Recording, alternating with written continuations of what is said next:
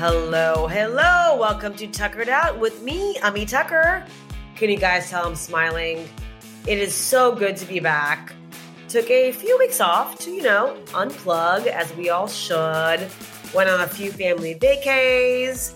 I went to my first podcast conference in Nashville, which was awesome. I discovered that podcasters are my people. So, it's a good thing, good industry to be in for me. And I also decided in August to highlight some of the episodes from this past year that audiences really loved and reacted to. So please check those out in case you missed them. I am super pumped to start our fall season off with this guest. He is the editor-in-chief of Business Insider India, Sriram Iyer, and he is fantastic. We talk about journalism in India, journalism in the States, all the craziness that's going on.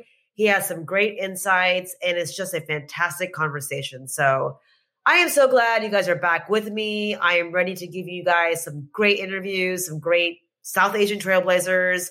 I hope you guys enjoy the first episode of the fall season with Sriram Iyer.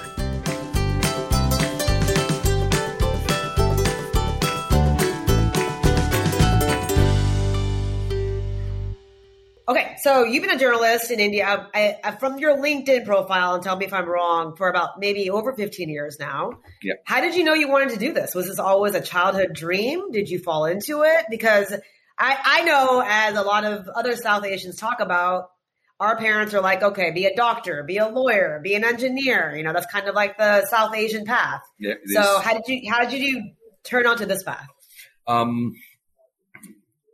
I guess I just wanted to piss off my parents a little bit, and so I did, but I couldn't manage to convince them. So I had to go through the entire process of finishing my graduation as a commerce graduate, and while at it, I was shoved into doing some chartered accountancy. So I went up to inter, I guess, and then, but obviously my heart was not in it. Early days of college, I was, university, as you would call it in the US. I was jumping from, can I do this? Can I do that? So I wanted to try multimedia animation. I was going for an exam someday. And then I saw an RJ audition somewhere and I dropped off, the bus and just went straight and I missed my exam. So I was fairly a scatterbrain, and for a brief period of time, I used to be passionate about one thing or another, and it wouldn't last for very long. But of that, one of the earliest ones was to try journalism. That was something I wanted to get into that right after my high school. Okay. But at that time, like I said, I couldn't convince them. And then, again, I was trying so many things, even I wasn't sure. But I think 3-4 years later, when I started working, I was working with BNP Paribas. A bank, a French bank here in India, and in one of the oldest branches of that bank. And the work was so mind-numbing for me at that point. I just said, one of those lunch breaks, I walked out. You could pick up a form from another bank nearby, and I applied for one of the premier journalism institutes in India. Okay. And I said, well, this is the one thing that stayed with me. Everything else was a passing phase. Right. And of course, right. I thought I could write. I wasn't sure. So I said, okay, either I have it or not. So let me try for the best, possible avenue that I have. If I make it, I continue. Otherwise, I'll figure out again. Right. So you sound a lot like me. I've had like 12 different careers. But the one thing that has stuck is the writing and storytelling. Yeah. So same journey. So you've been in it for a long time now, and you've had, many different roles in journalism. But if you can sum it up, how would you say journalism has changed in India since you started? Positive and negative, maybe. I worked for 15 years now. 13 of them felt like recession years in news media. Either they were actually recession years or at least felt like it. Okay. In that sense, nothing much has changed for us in the middle of this pandemic. But jokes aside, I think journalism has evolved in a similar way like any other industries where the customer, so to speak, is a lot more discerning. Has sort of the goalposts are shifting faster than we would like. And at the same time, businesses prefer and reward people who are more than just a one-trick pony. So while beat reporters are necessary, it is difficult to grow if you bind yourself or if you're blind to everything else except that one thing that you're given to do. And I would say that's, in a sense, the idea of being a journalist, broadly speaking, right? Successful journalists I grew up reading and watching would speak and write about a whole host of topics with the same amount of alacrity and clarity. So I guess the first decade of the century, journalism took a detour from that and started having sort of dedicated resources, hyper specializations, because, they could afford it. Right. Now that the money stopped, reporters paid the price. Yeah, I think, it kind of, for us, for people like me and you who have tried 100 different things, it works out, right? Because we're not a one-trick pony, you know? So social media changed the game in many ways. And so I'm sure in the US and around the world, we're dealing with conspiracy theories and false statements and just, people really making up their own news. So I assume that's happening in India. So I'm wondering, how are you able to navigate? How is Business Insider able to navigate through that right now? It is true that a lot of our peers have fallen prey to this. It is true that many of them have sort of held the fort with a lot of integrity. It's difficult if you want to beat someone who's tweeting without the responsibility of having to deliver the news accurately. Right. So I guess the trick is to just sort of breathe for a moment and not try to do something that you're not supposed to. And most importantly, if you can't verify it or pick it up from a credible source, don't do it. Yeah. I'm just wondering because, we're over here in the U.S., we're having this increasing problem of conspiracy theorists and people just not believing the news anymore at all. And either making their own platforms, their own stories, and it's become a real issue. It's reflected in our politics. It's reflected in the COVID pandemic. So I'm wondering, is that what's happening there as well? It's not a news-specific problem, Amy. It's something that I don't know if Yuval Harari has spoken about it in the context of news, because it's actually a wider problem. He says about how we need to have common myths to be able to live together. Unfortunately, we have our own myths, we have our own phones and our own gadgets, our own earphones, our own toothbrushes. We have our own individual. It's become so personalized myth that even if it is what democracy means or, what we want it to be, I guess this hyper personalization is a problem, and it's not particular to news news is possibly a victim of it more than the cause of it. Well, that's a great point. And then I kind of want to go into talking about social media. From over here, we're reading stuff that's going on in India about the Indian government asking major social media platforms to delete content related to perhaps COVID, the farmers' protest. What are your thoughts on this? On India's increasingly heavy-handed efforts to control online speech? Who is not doing it? Where is it not happening? US, Europe, China, Hong Kong, Australia, you name it. And we live in the era of strong men, so to speak. And in that, India is no exception. There is a problem, and it is a problem that is that has the sanction of a huge voter base. In that sense. So yeah, I guess your previous question feeds into this problem. There is a cascading effect of the trust that media has lost over the last couple of decades, and that people would want to see. And, some media folks have become super powerful and influential, and they don't vacate their seats. And after 20, 30 years of being the movers and shakers, so to speak, now suddenly they've seamlessly become victims as well. Right. Which is something that people find it hard to digest. And I'm not sort of blaming anyone. Nobody has to retire at 55 if they don't want to. But the point is that, governments have done that, from McCarthy to Reagan to anyone. In the US, from Charles de Gaulle in France to people in power don't like dissenters. Is it worse? Yes, it's the theme of our generation. But the point is that we have to earn that trust back in a way that where they say, okay, fine, you hold them accountable. And I'm sure we'll have to wait for the politicians to make a few ghastly mistakes, considering that people don't consider this as a mistake. Right. So that moral superiority we've lost. Right. And I guess we'll have to earn that back. What has happened with this issue with deleting content online? Has the Indian government been able to do that for the social media platforms? There are pressures, and in India for the last 6-7 years. I'm particularly talking about this government. There isn't as much. While there are pressures of sort of controlling content and the narrative and those kind of things. Right. A lot of it is not as top down as people would like to believe. People are self-censoring themselves in many places. Why is that though? Why are they doing that? The same thing why they do it in the US, polarization or fear or the hope of a favor. Right. So what happens is, there are, personal jokes where, I wouldn't want to name the person, but whatever, like you take the phone call and say, some of my friends don't say hello. We say, ABC person's listening.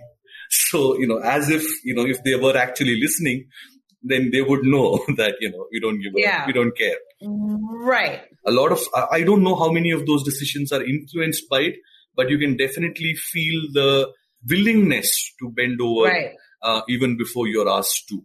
Is that fear? Is that fear based? Like I said, it could be fear. It could be some journalists, some newsrooms have leaders who are committed to certain ideologies. And I don't think it is now frowned upon as much as it was when I was taught journalism or when I was learning about journalism more than my actual qualification. Right. The social media has done that where people want you to be transparent about where you stand on an issue, right? Which I don't know if there is a value judgment to be passed on that. While I refrain from doing so, I'm not very active on social media on every issue at my own peril. Also because I don't want to overcome it on any side of the debate, and I can let my publication do the talking. I don't have to. I am very mindful of not becoming the news or whatever. There are lots of people like me who have that, it's so inbuilt in them, they don't. But at the same time, a lot of young reporters and even senior ones and because of the positions they hold, they have their, they're told to be, or I don't know if they're told or they set the rules or whatever it is, but they are hyper, sort of active and, passing verdicts all the time on social media.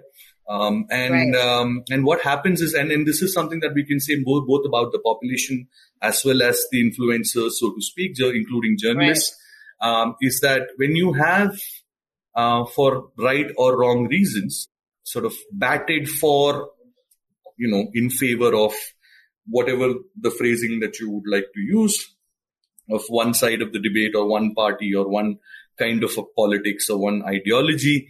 Now there is an emotional investment into this because now you can't go wrong.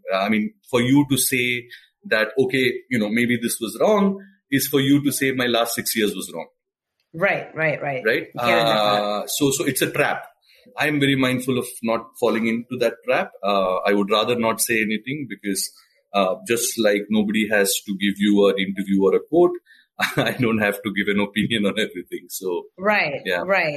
Well, I think like you said it, your platform, the Business Insider India, is your voice, basically, and so you have that. No, not just mine. It's not just yours, but you're representing the Business Insider India. So, and personally, I think it's smart, right, to kind of stay in the background a little bit and let the content speak for itself. Again, reading news from here, there's obviously been recent attacks to journalists around the world. And in particular, we're obviously talking about India. So, I read about the ex-editor-in-chief of, I think, the Times of India, He resigned. I guess my question is to you, and I think you answered it, but just to be clear, are you ever worried about the content you're publishing now more than you did so in the past? Am I worried? Yes, in a sense that it's not just about the government. It's also about the anti. I'm worried about the anti forces as well, because again, verdicts are coming thick and fast everywhere. I don't want to comment on the particular case of Bobby Ghosh because I'm not privy to a lot of facts, right. But what we know doesn't sound fair and it shouldn't have happened, right? Let's put it that way. So is there a worry? Yes. Does that affect your editorial decision? No. Your work? Yeah. No. So I'll give you an example, at least not the farmers' protest and the debate that is running right now, but the same protests, the same bills, and the same the regulation that people are protesting against. It was a lot more a clearer debate 18 months ago.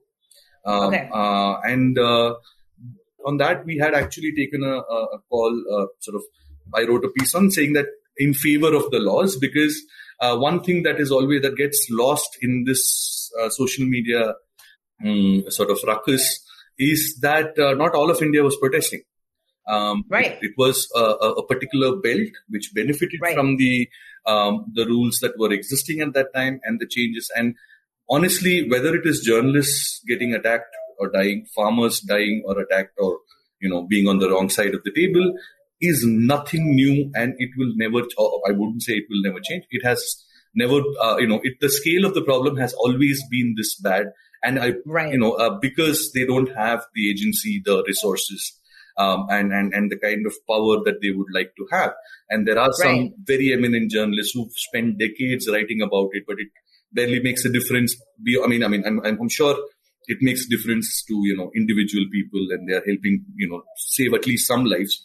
But at a larger scale, it's only when the wealthiest of Indian farmers started protesting is when everyone starts paying attention to it. Whereas your landless laborer or people, there were 50,000 farmers here in the state of Maharashtra for very valid reasons, walked about 200 kilometers bare feet. And you had to see it. This was 2017. Okay. I dropped everything else. I went there and I spent an entire day. And it was so heartwarming to see some very young journalists who were interns in other media outlets who had come to see it themselves. Those stories did not get the kind of international attention, or the kind of, did not sort of irk the middle class conscience in a way. Yeah. So that was 2018. My bad. Sorry, that was 2018. 50,000 people, 40,000 people, whatever that number, a huge number of people, a sea of people, waving red flags, because they've been sort of farming on a piece of land, and it would be terribly small, but they don't have the rights over it because there's no paperwork. And the government had been saying that they would get it done, they would regularize it. And even then some people would have not gotten what they wanted, but at least a lot of them would have. But nothing moved in 2018. But, nothing much happened. There was no, like I said, it didn't. 2017, there were farmers from Tamil Nadu sitting outside the parliament eating feces, human feces. What? Yes. This, again, back then I was with another publication, Quartz, and we had written about it, and we'd said that, this happened. Again, no international attention, no celebrities tweeting about it. Yeah. And it wouldn't, you could, and I don't want to blame the celebrities or anyone. You wouldn't know it, and you don't have to pass a comment on everything. But the fact of the matter is, the problem of Indian farmers or Indian journalists get attacked every month. They literally, I'm sure every corner of the country, somebody is getting killed. I have friends who have been, sort of subject to severe, and because, women journalists, who have been literally in the line of fire, fighting sand mafia, in some part of the country and whatever, and, facing, defamation suits from the government, etc., which happens throughout. I don't know if there was ever a year some people may argue that it is getting worse, but I would rather let the data speak for itself. I think what it is, Sriram, is that it's probably has been like this, right? It's just for some, we are just hearing about it more. That's basically what it, like the racism here. It's been happening since day one, but all of a sudden, the past 5 years, we're hearing. If the argument is, should it come down and should it happen? I'm with you. Should not. And if any ruling government is not able to bring it down, or whether it is at the state level or at the level of the center, you are just as accountable for it as, if it were to be going up, or even continuing at the same rate is bad enough. Right. It's bad enough. I think it's just, there's a limelight now, there's phones now, there's everyone is capturing everything now. So, and I don't know if this is a good parallel, but now over here, the New York Times, LA Times, Washington Post, all of these media outlets are considered left or right wing, right? It's become political through the past 5-10 years of all our politics here. Has that happened over there? Is the Business Insider India considered left or right? Is that even something that's parallel there? If they actually put a label to us, even if they manage to do that, then I will concede defeat and leave journalism, because I don't think I can possibly try to sort of, because I stay away from it. Also, because one part of staying away from labels, avoiding labels, is to stop putting it on others. Right. So that's also something that I'm very mindful of. Labels is a lazy way of describing something or somebody else. Yeah, right? It's easy. It's done in a minute or whatever, 140 characters and you're done. That's not my job. I have the space, I have the publication, I have the authority to write it. If I want to describe something in a good or a bad way, I should do it. Labels are lazy. And that's happening. I like that. Labels are lazy. Yeah. Hashtag. Yeah. And so, it's happening. And again, I'm coming back to the polarization bit. Yes, people are polarized, and they are polarized everywhere in the world, and so are journalists. You have segmented audiences. You know who you want to target. You know where the numbers are high. It's easy. The downside is that you would become a prisoner of your own image, and I don't think that's a good thing. I think a lot of people would be sort of feeling it now and in the years to come, where they would have over-invested on one side of the debate or the other. And when you didn't have to, nobody, you didn't have to say, stand with one person or a party or a line of thought for too long, there is no, it's not your policy. You didn't write it.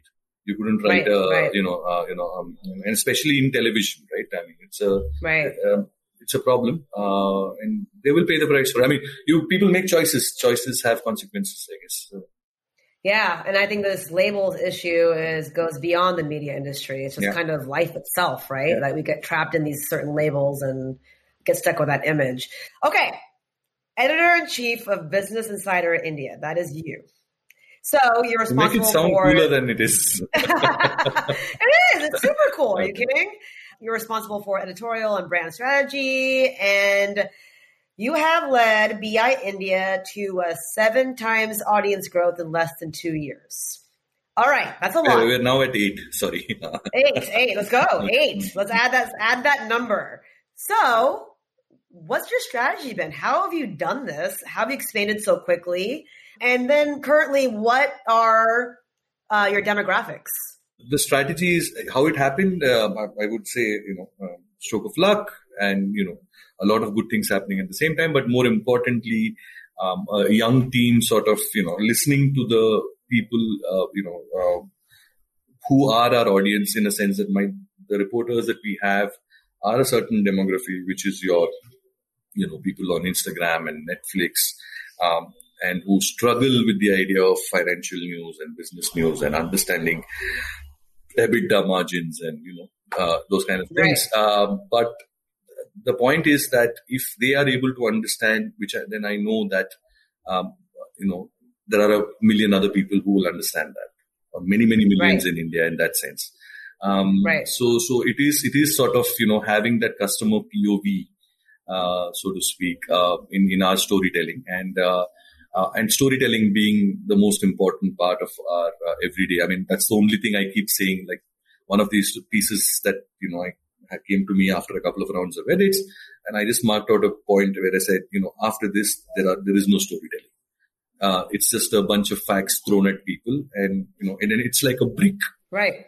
I know data is overrated because you can keep throwing data at people and it won't make any sense to most of them. And they are not in a place where they have to, they're not coming to you because they want intellectual stimulation or they want to put their mind to work. They want something, where you do the work. You don't, I'm not an IKEA of easy. I don't, right? I can't give them the parts and say, put it together.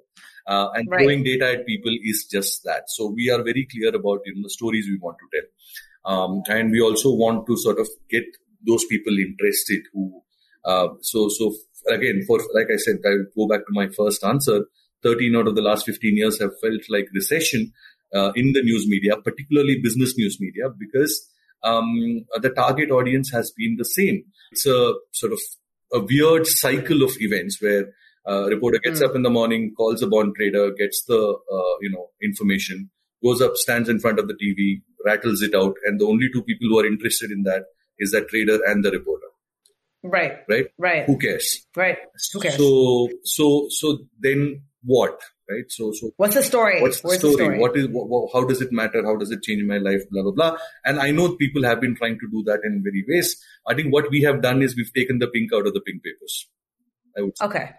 So interesting. So it's not something where we speak, I don't care if, I know there was a time in one of the big networks that I was part of, we would feel proud when the Bombay Stock Exchange would screen our channel, or the National Stock Exchange will showcase something of some of our work, or we're shooting there, or blah, blah, blah, those kind of things. But this whole stamp of validation from people you are supposed to question. Right. And it's that's the cycle that got us here to this point. Okay. Have you been able to build your own team since becoming editor-in-chief, or have you just had to kind of pick up a team and kind of... I think two times over. So yeah. Okay. Wow. Because the pandemic dealt a very bad blow to us. A lot of people suffered and realized a lot of their life's priorities, moved on, and then we had to we are again in the process of rebuilding that team. And that's still going on. And I think that will be an ongoing process because journalism is a high attrition industry. And also not because people are always going to another publication, also because a journalist is almost always, or whatever, 7, 8 out of 10 journalists are constantly questioning their career decision. So I don't know. I think that's true, but it's not a verified data. But I know, just the feeling you get. Yes. What you hear. I know every 2 years I question my career decision, but I know that, at the end of the day, there are good days. There are bad days, of course, and you're questioning yourself. But there are good days when you feel so good that it makes up for the rest of the year. And they may be just 10 days in an entire year. Right. And I think I wouldn't get those 10 days even in other places. It's just too monotonous elsewhere. I think it's healthy to have these questions and ask yourself every 2 years versus sitting at a desk for 15 years and not questioning anything personally. Yeah. Right? Otherwise, what's the point? So the point is that, the strategy is that, so we don't we decided to change the goalpost, and we decided we could target people. See, and businesses are not just your manufacturing industry. It's not just steel and power and, car makers. And, these are things that, if you switch on a television channel or go to an online portal, you will see so much information that has no relatability to it. Whereas there is a whole economy that has opened up because of technology, where the companies touch our lives every day. So you wake up in the morning and look at Instagram, then you go, brush your teeth, and then you so all the consumer product companies. So business media had become a sort of a you scratch my back, I scratch your back kind of an equation, where the economists and the analysts and, the journalists, are feeding off each other's opinions and sort of giving each other the same space. And nobody was really talking to the consumer you were supposed to talk to. Right. So why can't I cover, Instagram with the same amount of fervor as I would a Tata Steel or a Mahindra or Ambani. And it was a good call, and also a lot of other interesting spaces like space and science, and this technology business is something. It seems like an unending cycle right now. Chain that just keeps and relatable to everyone. Yeah. And I think it's the fact that you said you turn on the TV and there's all these unrelatable stories. It really has to do with the way they're being told. Exactly. Right. Back to the storytelling again, and it has to connect with people on different levels. So you have your cab aggregators, you have your social media apps, and each one of them requires a certain amount of understanding, explanation, and it's more than the few characters that you type. There is so much going on behind the scenes. Right. So, and I know Business Insider India focuses on policy, science, tech, but so much. So just a few questions on some topics you guys talk about. Crypto, which is obviously the big news everywhere. Who should we know in the crypto space in India? Like who's like kind of the bigwigs over there? Why again? Why the person? Why not the idea? Because I think people, when they get excited about the person, they might get excited about the idea. No, so the people are already excited about the idea. I think, and I personally, and I'm talking about myself here, I really read like tons of stuff. And right now I'm, because crypto is something new for me as well, right? I mean, not right now, but over the last 2-3 years, I've been slowly sort of accumulating. And for me, again, I'm also a young editor, right? I don't know a lot of things. So for me, studying time is actually more than my actual working time, because I need to be able to respond to my reporters when they come back and call out their BS if there is any. Right. And similarly, so crypto is one of those things that I study.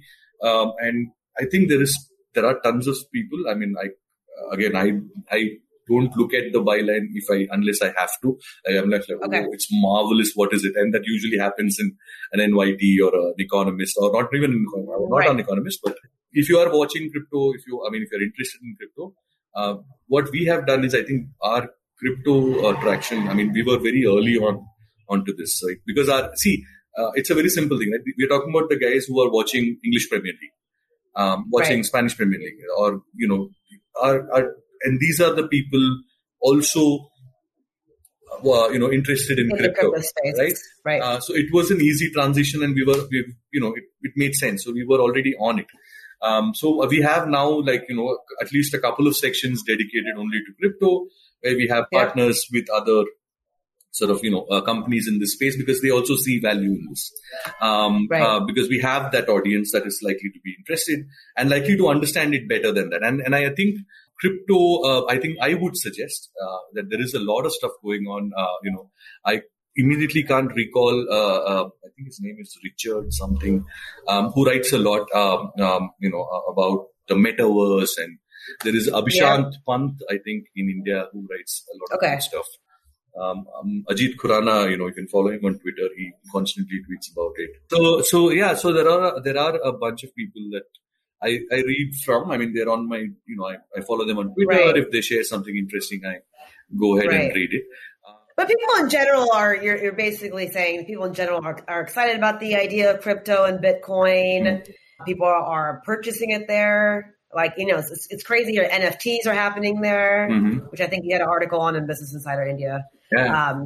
Just the idea of crypto and the acceptance of it, I guess, in India is also the question. There is, it is still, I mean, if you look at the percentage, I mean, of population, as a percentage of the whole population, it'll still be a very drop in the ocean.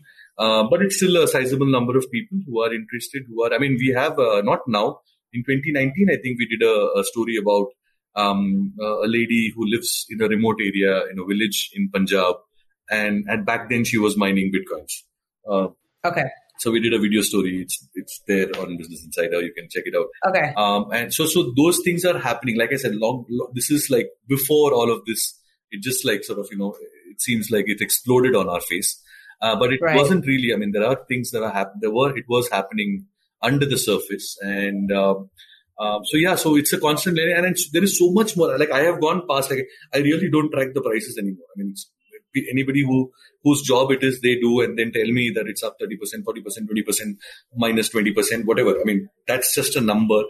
For me, the story is more interesting. And I'm so much more interested in learning about the metaverse and the blockchain and everything that's happening because I'm still trying to figure it all out. It's like reading a sci-fi novel, right? I mean, science fiction. And it's amazing, and I'm figuring it out as we go, and I'm not an expert, but I don't need to be one because I need my 7-year-old will tell you she's learning about it over here already, so she can. Yeah. She's already explaining to mommy what this all is. So I told her take over, please, with all this confusing stuff, and so I think it's the questions that we need to ask, right? I mean, a lot has been said about NFT, for instance. Is it what are we buying? Again, we're living in a very hyper consumption era, right? Anywhere in the world, for that matter. Right. So people are buying things for the heck of it. I mean, whether it is a small sort of wall hanger on Amazon or something else, or NFTs. It's just one of those things. I think what is the purpose of it? So I think we should, if we hit the question at that level. I think it's a lot more easier to understand. So, so for example, one of the questions I asked very early on, right, when somebody came to me with the idea of an NFT, and I was like, okay, so what is it? So what does it mean if I own this song? Right? Elon Musk tweeted ABC song selling on NFT, blah, blah, blah. I said, what does it mean? Will you give me a share of the royalty? What does it mean to own that song? Yeah. Right? Like in a rational, logical way, what do I need to know day by day for this? Exactly, right? I mean, is it right? So obviously the answer is a no. But I'm saying that once you ask that question, the guy peddling that NFT to you will also be like, oh, I don't know the answer. Right. So what does it mean to own a song or a piece of the movie? How different is it from, having a screenshot JPEG? Yeah. Yeah, why? Why does it have value? Exactly. Right. Why does it have value? Yeah, for sure. So I think people who are watching this and are interested in crypto, I think boil it down to that level. And I think that is the first step to any kind of financial literacy now. And you could do that for shares. You could do that for mutual funds. You could do that for anything that you're putting your money on. Let it not be a vague idea. An indulgence I don't know if there are too many instances where anything good came out of it. I like it. I like the summary. I'm still trying to figure it out. Pandemic. This might be more of a feeling question. Is India in recovery? Is there a fear of a third wave? Vaccines? What's kind of a short summary of all that going on? The narrative is that a third wave is imminent. It's likely to happen. And I think it would be wise to expect and be safe and thank whoever you believe in if it doesn't. The numbers are a little patchy, but the good news is that the vaccination rate in India has recently picked up. Okay, good. So I think last week or so, they announced that 50% of all adults have been vaccinated, whoever was eligible. So you're on that note, yes, I can see people getting queued up for vaccination everywhere. Awesome. So I would think that, India doesn't have the Biden problem of having to threaten people into getting a jab right now. And that was quite, really a daddy moment there. There's many daddy moments, my friend. But having said that, the reluctance is, I think, less also because we saw a lot of carnage in April and May. And I think I haven't gotten over those 2 months. I don't think I will get over it in a long time. I can't imagine. Yeah. I lost my kaka and my mom. I lost people. I think everyone I've known lost people. I lost there was only one fatality in my near family, one old grandmother of my wife. She passed away.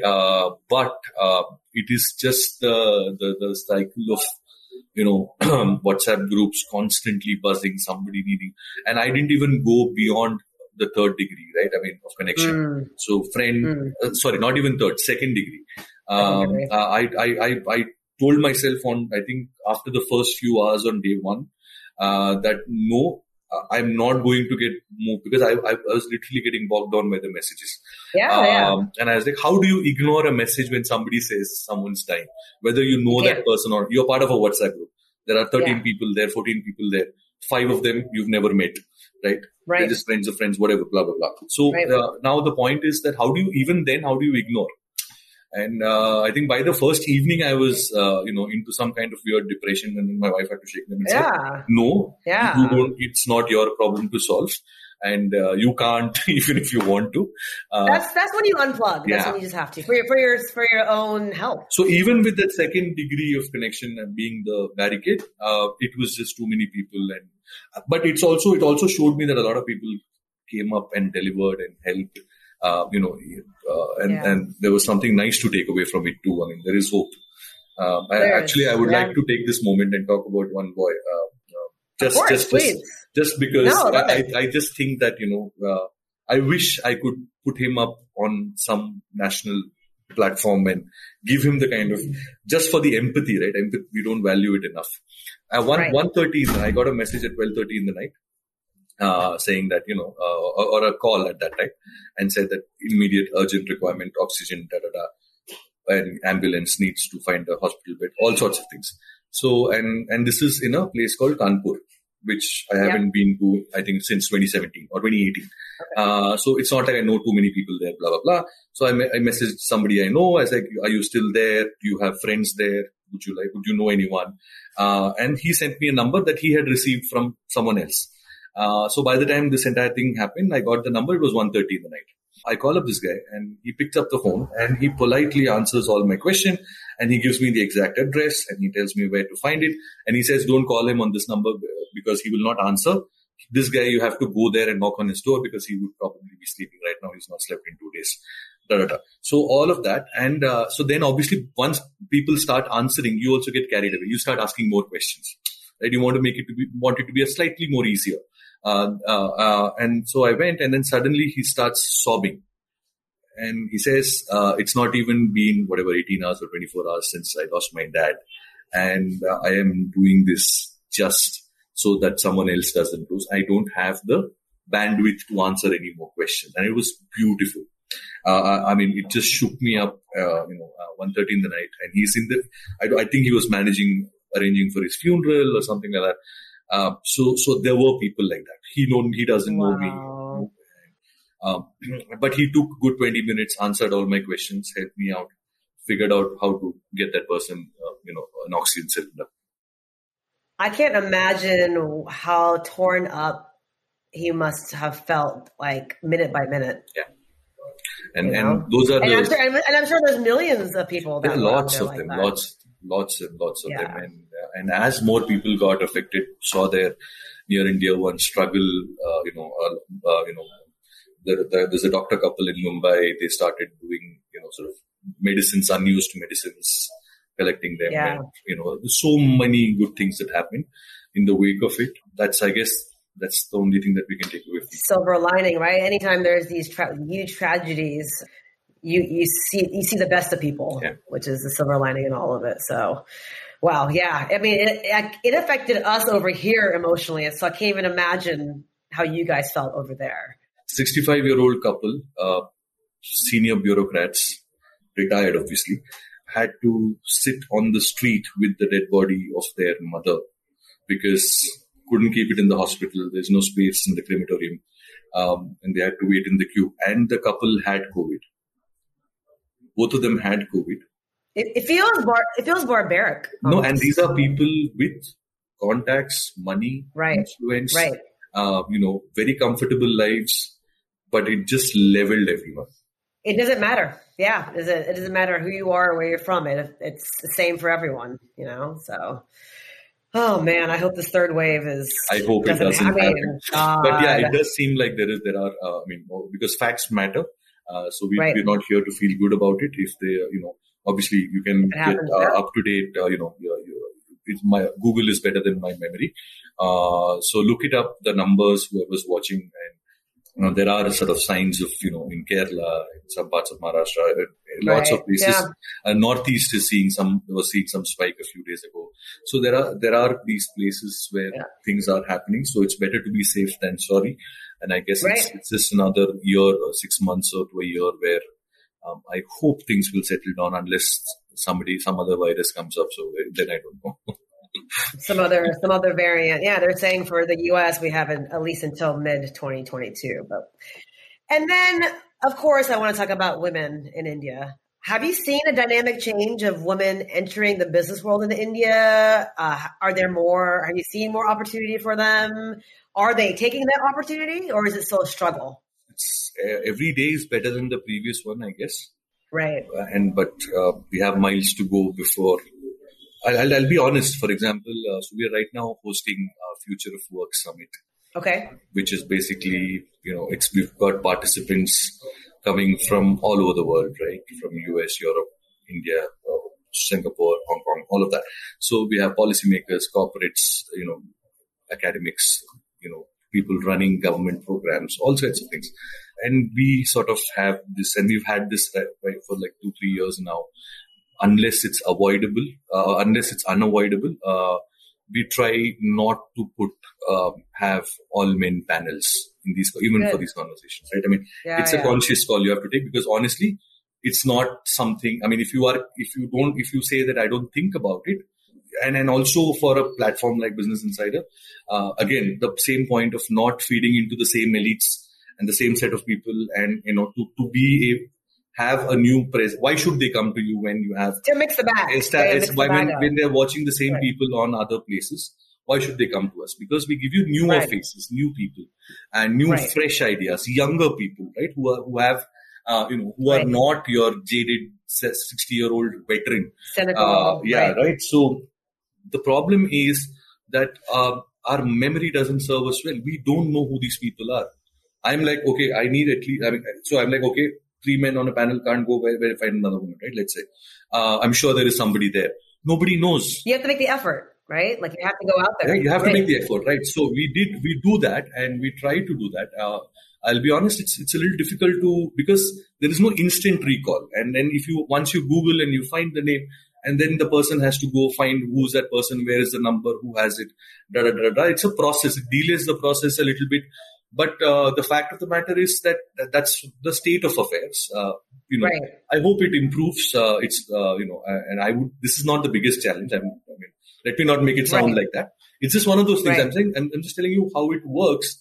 It's not natural, right? Like you said, you have to go out there and actually make it happen versus like just automatically have it happen. You can't say. So there are, like, for example, there are startup founders who are top of mind, even women. Whether it is Falguni Nayar or Vasna Thakur, you can rattle off names. Right. It's not the same case in big companies, big, CXOs. So you have the moment you do that. So for example, last year, Global Trends Festival, same thing. And again, we were talking about diversity as a thing. And so we had a all-women panel, and it was great to see someone new. Like we had Kiran Majumdar-Shaw, who has been a flag bearer for us. She runs I think it's a $5 billion company now. Well, and she founded it and she built it bottom up, called Biocon. So she's one of those people. The moment you say women in business, she's your first person. Right. So then you have your 3-4 names, Manikola in VCs, and then we had a fresh face with Nandini Perumal. Now that's a very unusual person because, it's a family run business, which in India typically gets handed down to men. To the son, yeah. But here she was holding an important position, and she was there part of it. Now the point, it's very rare to see someone like that. Similarly, so there are lots of names. There are lots of people who are doing good work. I think we in the media are not in the habit of talking about them enough, and they are not in the habit of talking to us enough. I think the familiarity will cut through both ways. If I have a chat with you, I know what your views are on certain things, and I'll be like, I know, she has some thoughts on this. Like, why don't we call her? So it has to cut both ways. So, well, I'm glad you're making the effort, and I know that you will lead the efforts on this. So it's so important to have women at the seat, in the front row talking. and want to support my South Asian sisters. So I I hope hope it's you will not too. something that takes an effort. I hope it becomes a part of life where, you know, Yeah. it's one We just have to talk about it more. We all need to talk about it more, you know? And so, more and then on that organic. note, more organically, yeah. On that note, do you have any other current projects or events that you want to talk about that I may have missed? So 16th and 17th of September, we have Business Insider's Future of Work Summit. Okay.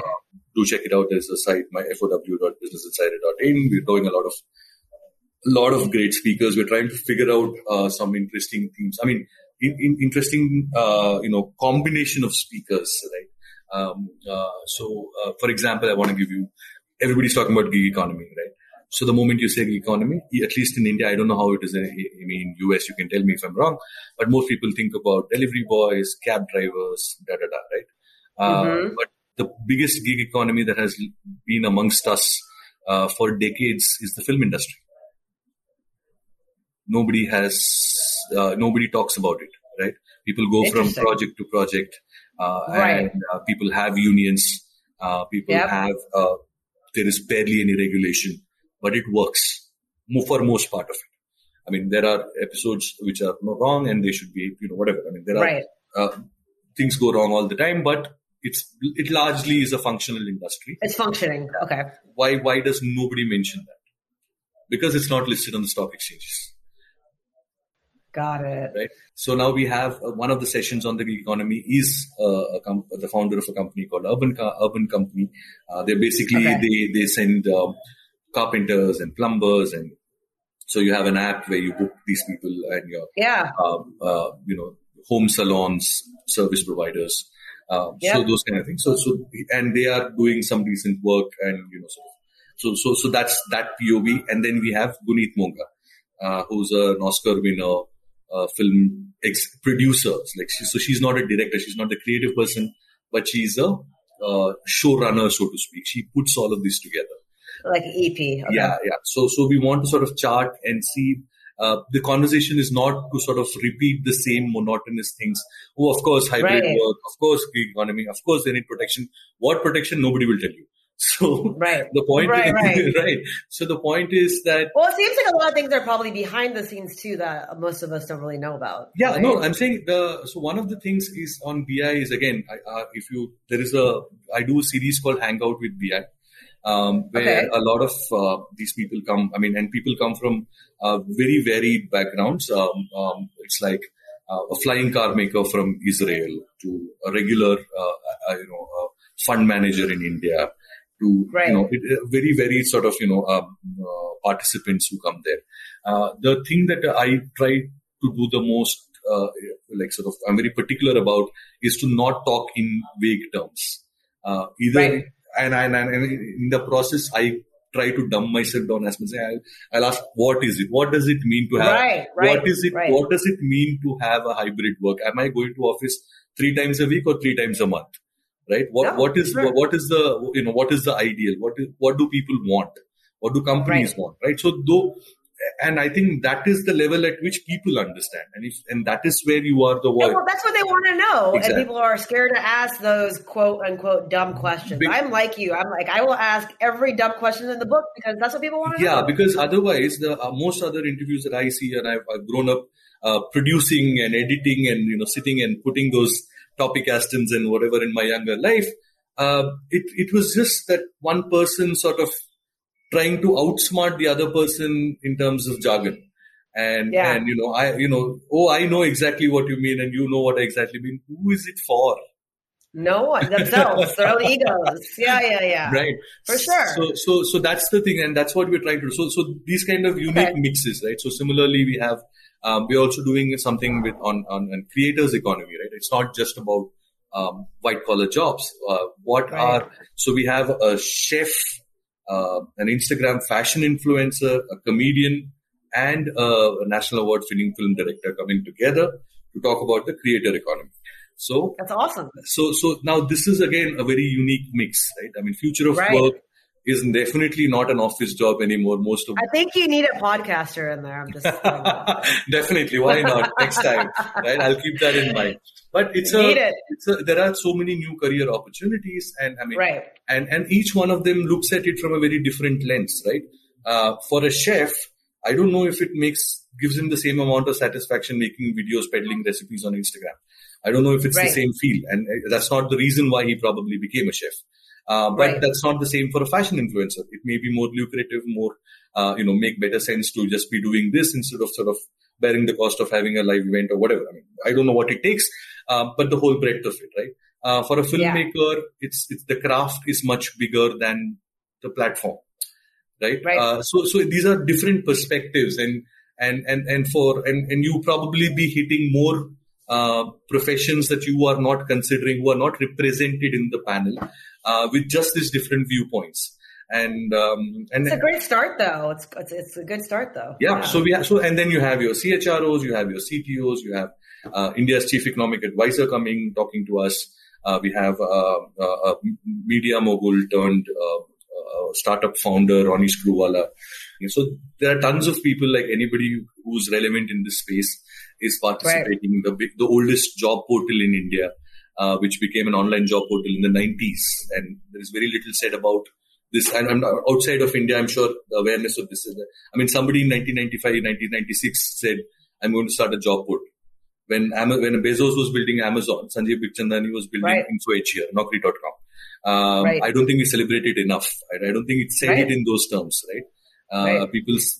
So there is, so those are people who are there right now, and talking to us about what the future of work is going to be. And these are people who have, a habit of sort of foreseeing the future, right? Yeah. That sounds super interesting. That's the 16th and 17th, you said, right? Yeah. Okay. Last question, I swear. Other than Business Insider, what's your favorite news source or publication, or just the ultimate publication you would perhaps want to one day work with, consult with? And then 2, who would you want to work with personally as a journalist? Or who do you look up to? Who do I look up to? So let's say like one person that I'm really fond of and I never get tired of listening to or reading or whatever is Stephen Fry. Right. Okay. I just think, and the point is that I don't think he can be bottled up into being a journalist. He's just so much more, right? I mean, he's just something every day. Like I stumble onto his stuff on YouTube all the time, and every day he's talking about something else. One day is Greek mythology, another day it's about Immanuel Kant, and another day it's about technology, and he's fighting with and him and Jordan Peterson are discussing mythology and psychology. It's just everything. It's everything. You can drop him anywhere and he can have a conversation.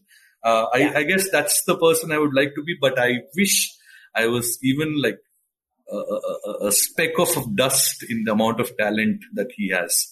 I'm nowhere close to it. But yeah, if there is one person I really look up to, it's him. No, this is fantastic. Thank you so much for doing this. You don't give yourself enough credit.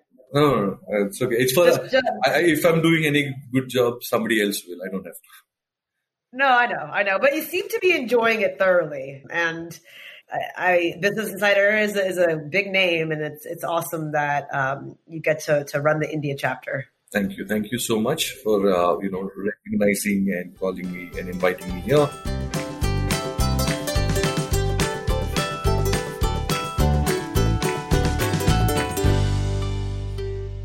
It's so good to be back, guys. I hope you enjoyed that conversation with Sriram. Please check out Business Insider India. The website, I believe, is businessinsider.in, but I'll link it in my notes. And he also has a big event coming up tomorrow, obviously over Zoom, so I will put that in my notes. Again, you can follow me at tucker.podcast and check out the site, tucker.withami.com. I'm back, guys. Let's do this. This is Tuckered Out.